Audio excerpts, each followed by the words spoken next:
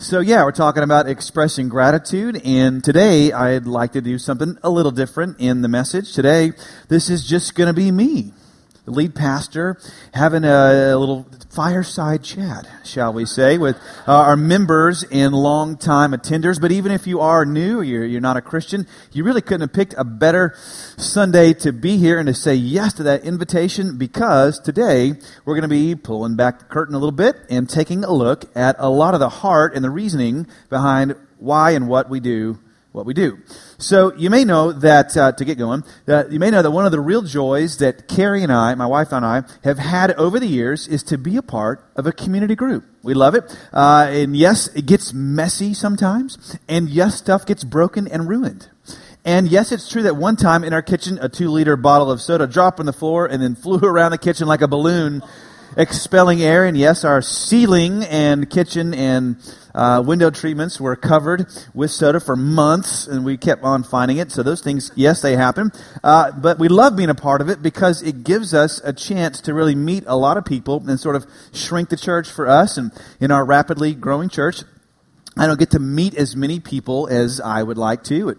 One of the ways we do that is through the group. Another way I try to do that is through doing a lot of the connection card calls. And don't get to do those every week, but most weeks I do. And that always surprises people when I get on the phone with them. And I sort of get the, it's somebody from the church calling voice at first, until they realize, it's the guy or it's the important person. And I'm somebody now. Before I wasn't. They're totally blowing me off. And then they realize it's you. And I say, yes, it's me. And I do these. And one time, one lady said to me, because again, as I do these, I get to hear their not just, good things, but also some complaints and some feedback. And one lady said, so you're from Mosaic Church? I said, yes, I am. And she said, the one with the coffee bar and the lobby and the lights and stuff. I said, yes. She said, I remember you. You were just okay. I loved it. I said, you know what? I probably was. I probably was just okay. And most of the time I get a complaint or something. I say, you're right. We'll do our best to fix it. We're not good there yet. We're on our way. But anyway, again, being a part of a group gives us a chance to sort of shrink the church and meet people. And in the group we're in, we had a new couple visit recently, and the husband pulled me aside and he said something that sometimes people will say to me, which is, Morgan, we love being here and we love the church. We love what God's doing here. We're so grateful to be here. And then he asked me a question which I don't often get. Gotten it before, but it's pretty rare. And he asked me, now, Morgan, what can we do for the church? Now, I was so stunned by that. I don't hear that too often. I think the first time I ever got that question, I sort of just looked like the deer in the headlights, because most people, when they come into a church environment, they don't ask that question. They ask a different question. They usually ask, what can this church do for me? That's what most people ask. And, how can the church meet my needs, take care of me? And we love doing that. We love meeting your needs and ministering to you and your family and your children and your marriage and all those things. But it's so rare, again, just for someone to ask, what can we do for the church? So this morning, I want to do something I do once in a while, and that is I'm going to pretend you actually want to hear the answer to that question. All right? This morning, I'm going to pretend that you actually want to know what you could do for Mosaic. And so, humor me today. So I like for you all to ask, Morgan, what can I do? Ready? Go ahead. Go. Morgan, what can I do? Great. I'm so glad you guys asked that question. That's so intuitive of you. And the reason I'm glad you asked is because it's just important to know.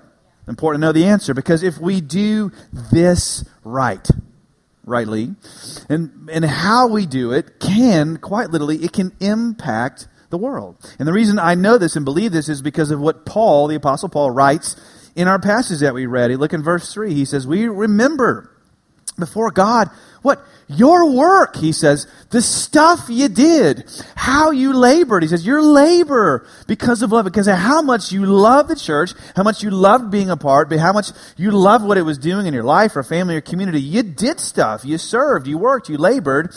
I remember your endurance because of your hope in Jesus. And look at verse 8. He says, because of that, God's message rang out from you, not only where you are in your area, but your faith in God has become known. Where does he say? Everywhere. Isn't that amazing? He's saying how you do what you do, how you are involved in your church, your work and your labor can cause God's message in your church to become known in an area greater than your own. And so this morning, I want to hone in on that one phrase, the phrase, your faith in God has become known everywhere, and just ask, what would it look like for you to partner with this church in some way as to maybe, just maybe, make that happen? So, I want to lay out 5 ways we can make that statement true of us. I want to suggest 5 ways to you. I want to suggest that you connect, serve, give, invite, and dream. So 4 practical, 1 sort of spiritual. And before I even get to those 5 today, I actually want to make a case for why you need to hear those 5, and 3 quick reasons why I'm going to talk about those 5 first. In any group, any church, organization, team, there are just things, there's just stuff that's got to get done to help the team, the group, the church, the organization to be what it needs to be. There's just stuff we got to do that ensures that we continue to like what we're a part of. And that's important because I know I do. I want to have a church that I like. I know we want to have a church that we like being a part of. That's important. But it's not the most important reason. Second, we want to continue to be the kind of church that you would want to invite your friends to. That's important. It's also important, but that's not the most important reason. The most important reason, I believe it's important to talk about this today, of all days, is because, hear this, of the growing stewardship that this church is growing to have in the body of Christ. Because when people hear of our story, when they hear of the more or less impossible odds that we've overcome to flourish and thrive, they want to know more. About 7 years ago, 97% plus of churches, so I'm told, in our position don't make it. They go dark, the lights go off, they shutter the building and all that. But we didn't do that. And not only did we just not make it, but we are thriving and growing in every kind of way. At one point, actually, due to a number of factors, the church had so shrunk, shriveled, atrophied, to such a small group of people, it's like we had to light fires right there in the middle of the room to keep them warm, I think, on a Sunday. But we were in the red every month financially. No one coming to know Jesus. But now, years later, by God's grace, by your faithfulness and partnership, this fall, actually, we've pushed way past 900 people, almost 1,000 people, many weekends. And people are coming to faith in Jesus regularly. Our financial picture has never been brighter. And this last week, I was actually at dinner with a group of pastors, and they heard our story, and one stared at me, and he asked, how did you do it? I want to know. And so we're getting asked to help now churches create the kind of culture, environment we have here. We are not perfect. Massive room for improvement and growth and learning curve, I know. But here's the point. Again, we have a growing stewardship in the body of Christ, and therefore just your being here, just your participating, doing the stuff is making that happen. You're shaping the world in ways you don't even know, just like that Thessalonian church. They had to be told, look, what you're doing is making a difference outside your own church. And let me show you one way how we are currently doing that. Dr. Michael Emerson is a sociology professor at Rice University, and he's done the largest investigation of race and church that's available today. And this is what he's found. It's pretty incredible. And I quote, he found, it says, involvement in multiracial congregations, it's like ours, over time leads to fundamental differences. Friendship patterns change. We find that people in multiracial congregations have significantly more friendships across race than do other Americans. For example, for those attending racially homogenous, means everybody's the same, congregations, 83% said most or all their friends were the same race as them. For those not attending any congregation, 70% said most or all their friends were the same race as them. Now let's pause here for a second because that's tough. That's saying actually sometimes churches can be barriers to the walls of racial differences coming down. He said you're more likely actually to have racially diverse friends if you don't go to a church that looks all like you. Yeah. But then he says, here's the good news. He says, but for those attending multiracial congregations, there is a dramatic difference. Only 36% of people attending racially mixed congregations said most or all of their friends were the same race as them. And we found that those 36% were relatively recent arrivals to their racially mixed congregations. Indeed, we found that by far the most important factor in people having racially diverse relationships is whether they attend a racially mixed congregation. Partly due to the greater relationships across race, involvement in multiracial congregations leads to attitudinal change toward closing the racial gap in racial attitudes. He concludes this way: the implication for a racially divided but changing nation is clear. In contemporary times, multiracial congregations offer a promising path forward. And you ought to say amen. Yeah, thank you. So why are we talking about this today? Again, for you, for others, for the world. Here we go. 5 things you can do to partner with this church. Number 1, I'm going to ask you today to connect, and specifically in 2 ways. First, for those of you who have been here, and you've been here, but you never really formally joined the church, I want to talk to you for a second. You say, well, gosh, Morgan, Jesus never talked about church membership, and you're right, but Jesus didn't really talk much about how to build or organize a church at all. And again, some people say, well, I'm sort of skeptical of organized church. I think, well, gosh, what do you want better or more? Do you want disorganized church? Would disorganized church work better for you? Where are your kids? We don't know. Where'd your money go? We don't know. It's just disorganized. That's what you wanted. Pretty sure you wouldn't want that. But Jesus put that in the hands of his disciples and people who followed him. Like, again, Peter and Matthew, and Paul was a guy I think Jesus chose personally to help lead his church. And Paul said, listen, God places people in his body where he sees fit, not just where they do, right? See, people think that, they're super spiritual by not joining a church. Listen, you're not super spiritual. You're just super cultural. Because our culture is full of non-joiners. You ever wondered at the rise in not joining a church also coincides with the rise in our nation of not joining anything at all? I think they're probably connected. See, our culture is full of non-joiners. Our culture says, don't commit, but listen. If your gym can ask you to join, if the YMCA can ask you to sign something and join, surely the Church of Jesus can ask you to formally recognize what he has already done in your life, and that's put you here. So please, don't just come for a show, take notes, ignore everybody out on their way to the parking lot. All right. But second, I want to ask you to connect in a community group. Because here we don't just sit in rows, we gather in circles and meeting in smaller groups, loving for one another, praying for one another, supporting one another, doing life together, being on mission in the city together. Those kind of things are central to the Christian message. Why? Because Christianity at its core is all about these 2 words, one another. One another.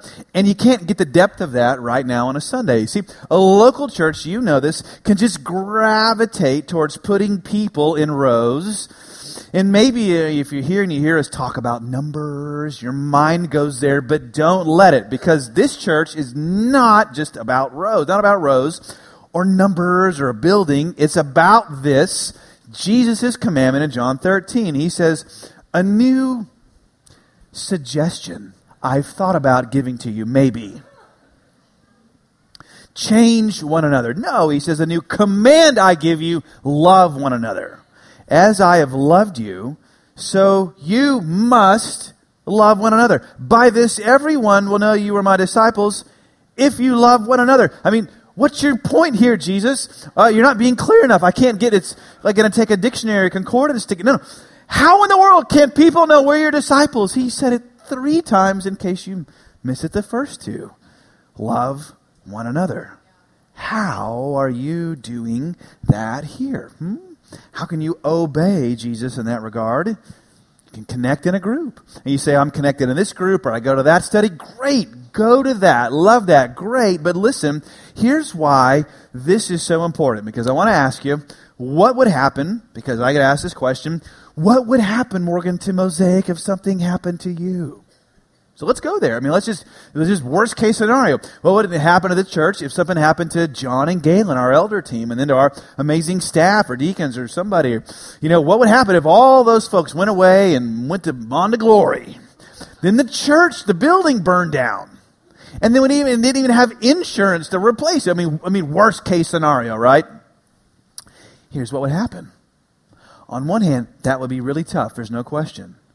On the other hand, Mosaic Church would continue to go on because we have hundreds of people gathering in dozens of groups all over the city, loving one another, serving one another, praying for one another, going on mission for God, with one another, and learning how to replicate themselves as they do it. The Church of Jesus, listen, it's not about a facility. It's about loving, following Him in ways that let the world know that you are countercultural, and perhaps there's no greater way to be countercultural in a culture that says don't join anything, don't trust anyone, everything's about you, than to join a local church and commit and grow. So to help you do this, to help you get in a group, we've got a couple of ways. There's that blue card in front of you hear about. Sometimes we have this amazing thing called Group Link, and it's in there. And, we have a room full of community group leaders waiting to welcome you, and it can be sort of scary and intimidating sometimes. And maybe if you've been there before, you know what happens, right? I mean, you go and you're on your way, and your husband at the last second says, honey, I'll get the car, you go, And he makes you go in there all alone and face the firing squad. But no, I promise, all the group leaders are Christians in there. They're actually nice people. And so if you've never been, next time we have one, go.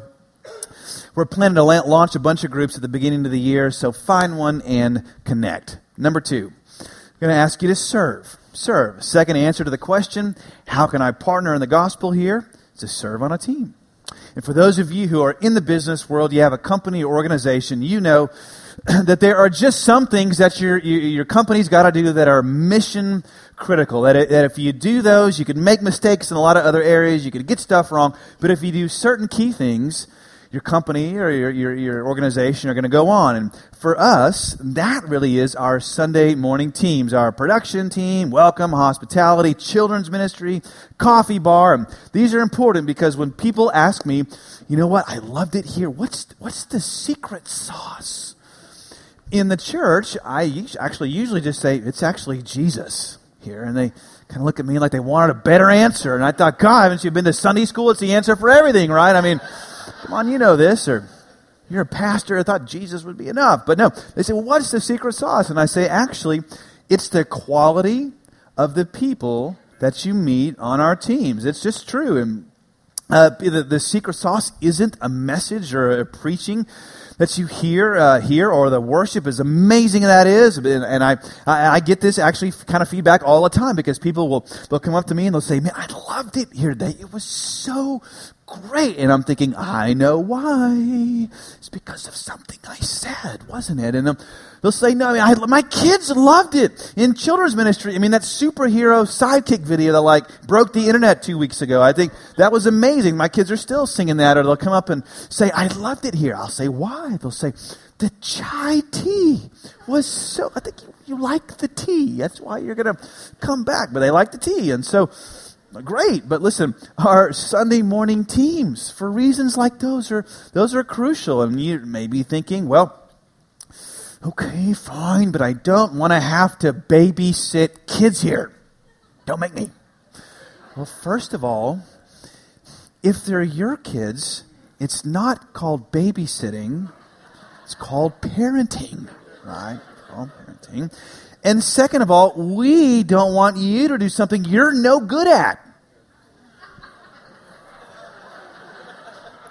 You say, well, why is that? I say, it's because you're no good at it, right? We don't want you doing that. So, and here's what we don't want. We don't want this to be the lesson in church for our kids that God is boring, the Bible's boring, church is boring, come back next week for forever, right? We don't want that. But thankfully, because of many of you, and you just look around the room wearing I call them our superhero t-shirts. Man, DC's got Superman, Marvel's got whoever. We've got our own superhero shirts on, M-Kids shirts. Listen, our children's ministry, it isn't boring. They laugh, jump, sing, play. It's amazing. And though, if you want to do it, we can actually help train you to be better at it. And if there were an area we do need help in, it is our children's ministry, not because it's going badly or it's a sinking ship, but because it's actually going great. We've got one child here for every 2.5 adults. That's an unheard of ratio. It's crazy. Hear this, we're so lucky. We're so blessed by God to have that amazing privilege and responsibility. Now listen. I said it before, I'll say it again. This church has never been, nor will ever be built on the gifts of a few. But it's built on the sacrifice of many. It just is. And what many of you have tasted when you've come in here is all the years of investment and service and sacrifice that so many people have made on your behalf. And when you get into the stream of Mosaic Church, and if you then at that point don't choose to also contribute to that, now you begin to dilute the power of what we have together. See? So get on a service team, grow, make friends, sacrifice together. It keeps us being the kind of church that you liked when you walked in the first place. Number 3, I want to ask you this morning also to give, and specifically financially. Now, last week, as you saw, we had a blast, right, doing our Live Big Sunday. I mean, that was so fun. Thank you. One person had fun. It was really great because that's like the most fun you can have for $39.95.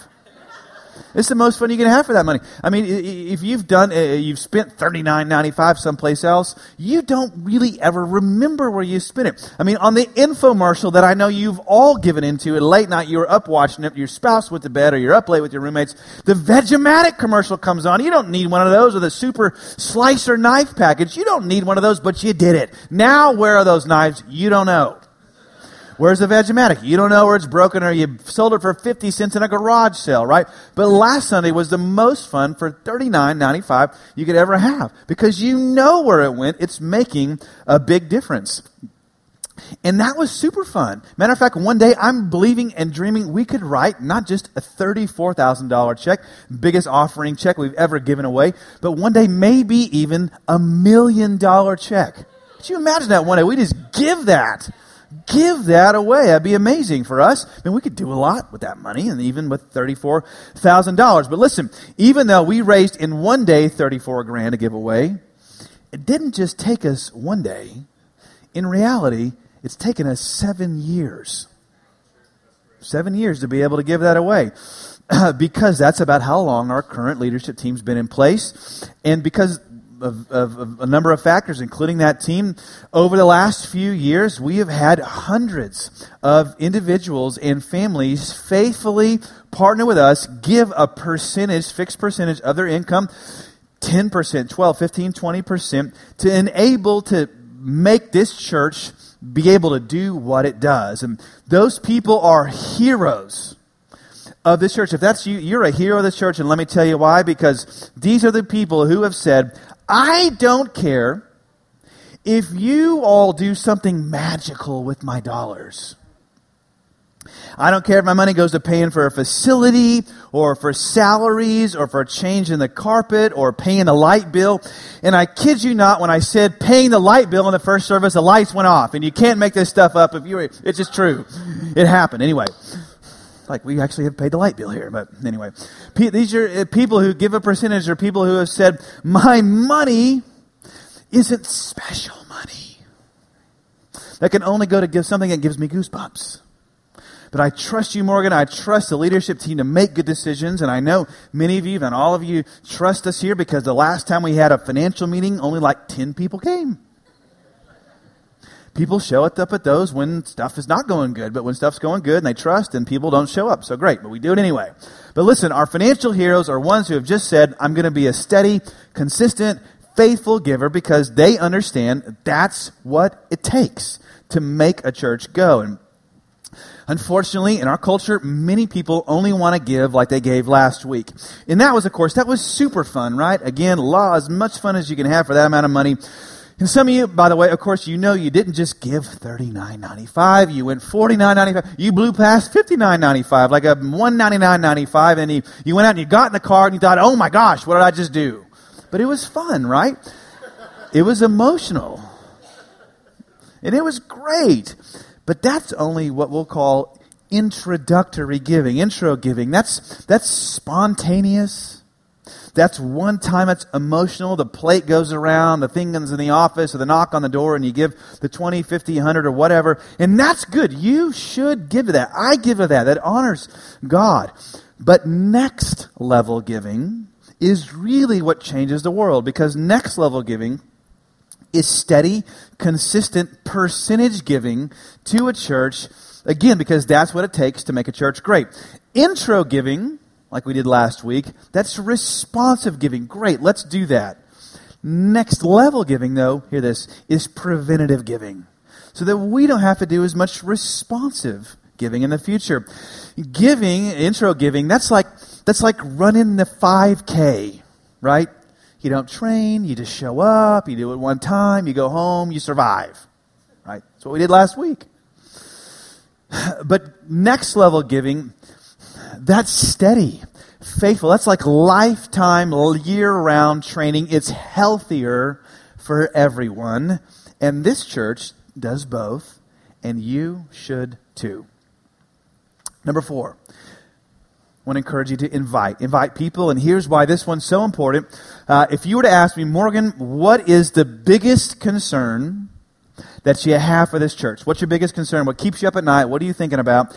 Listen, my biggest concern for this church is what it's always been from day one. When I got here and I found this out, learned this lesson, I learned that the gravitational pull of any church is toward itself. It's just inward. Because the gravitational pull of any church tends to be towards keeping members, loving them, pastoring them, meeting their needs.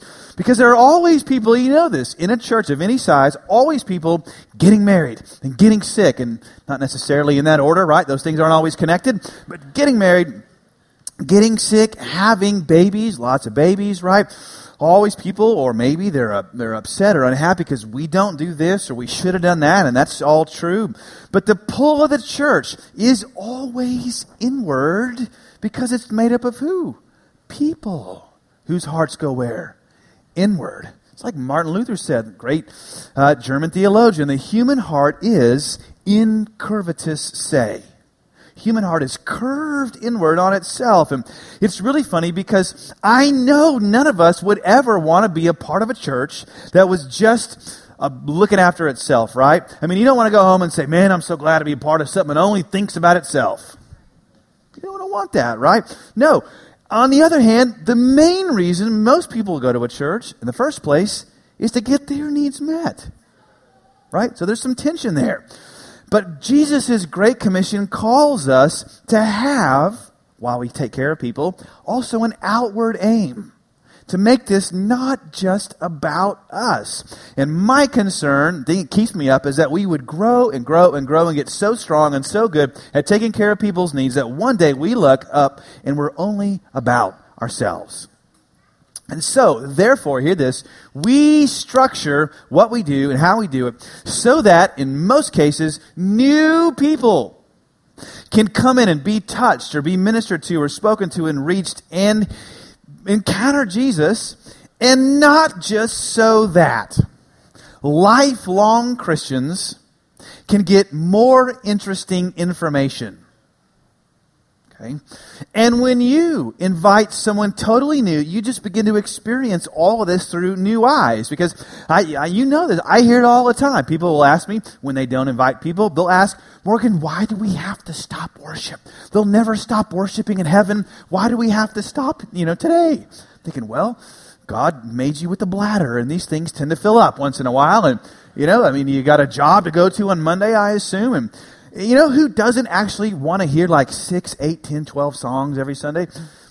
Your unchurched neighbor you brought. Or people say, Morgan, I want to be in a part of a church where the Holy Spirit can speak to you, and you just drop your notes and go like 30 minutes longer. Do you know who's not praying? We go 30 minutes longer.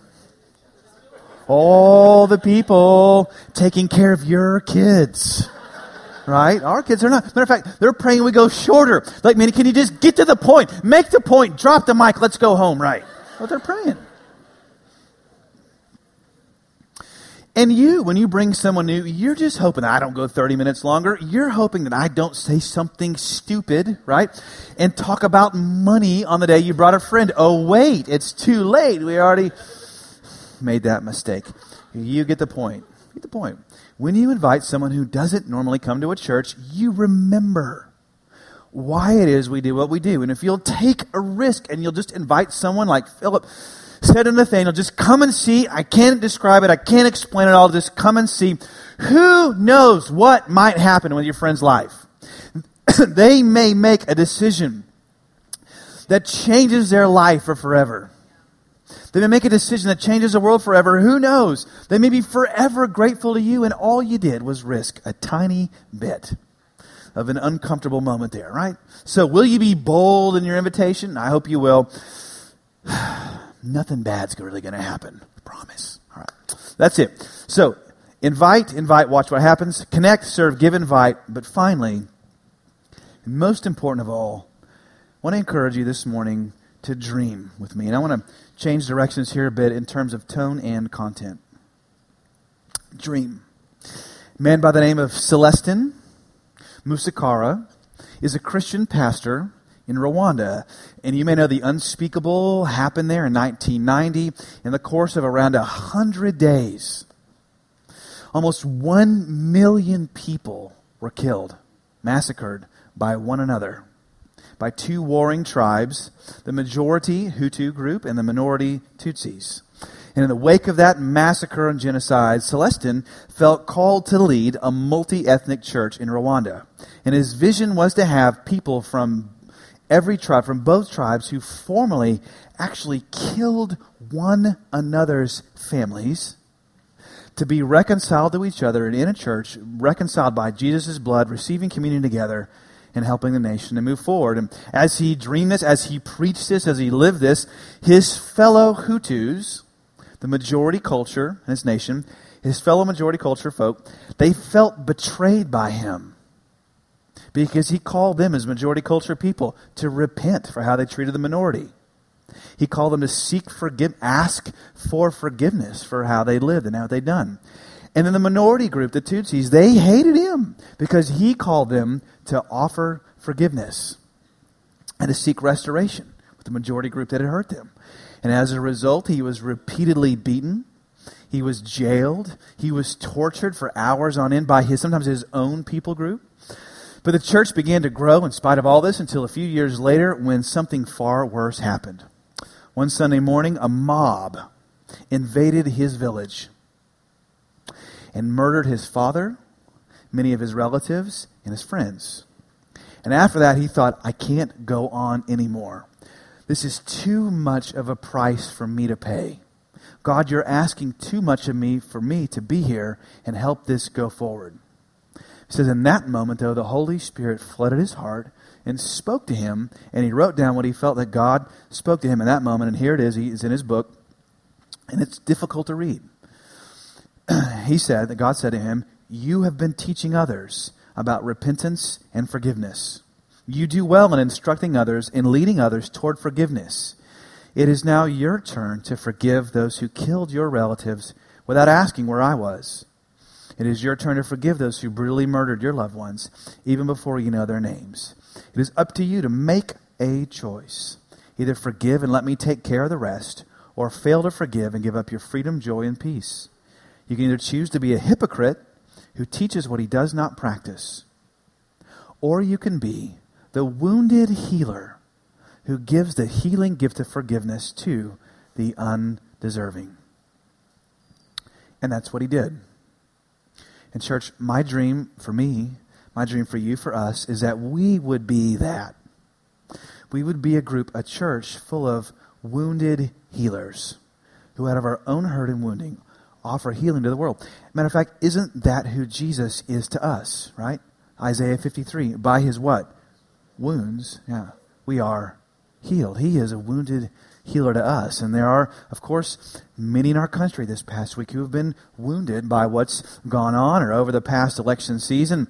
Don't show your hands. Have any of you been wounded? I mean, I know I have in small ways, and some of you large ways over this past week through sometimes no fault of your own. Maybe you were just trying to be a voice of truth.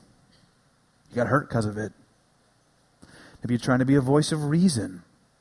Maybe a voice of reconciliation. Maybe somebody else's wounds kind of washed over you, hurt you in the process, and you didn't even do anything. No fault of your own, right? I mean, maybe you were wounded like just this man, Celestin, trying to stand and bring people together. It's not fair, not right. But would you dream with me a little bit today? Would you share this dream that somehow your wounds, mine, ours, could bring healing to one another first, maybe even in the city, maybe the world? Look at what Paul says here. We read it. Let's read it again in a new light. He says, Church Thessalonians, you became imitators of us. Why? You welcomed the message in the midst of what? Severe suffering. With the joy given by the Holy Spirit. And so you became a what? What's the word? Model. A dream to all the believers. Everybody is looking to you, he said, for how you received God's word in the middle of a difficult time. And because of it, the Lord's message rang out from you. Your faith in God has become known everywhere. It's amazing. Listen, we can't change everybody in this country. I know you wish we could. I wish I could. Wish you could. And I'm not sure actually God's asking us to do that. Even expects us to. He's got a lot of people all over the country doing stuff.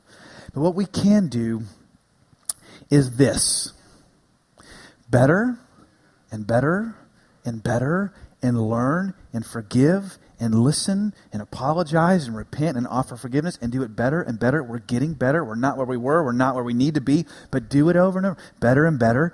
And God, as we do this, will open up ways for us to be this in increasing ways. For example, this past week in this country, this past week in my life, for example, I was asked to help lead a committee of helping pastors and churches come together to have a citywide conversation on race in the church. First time ever.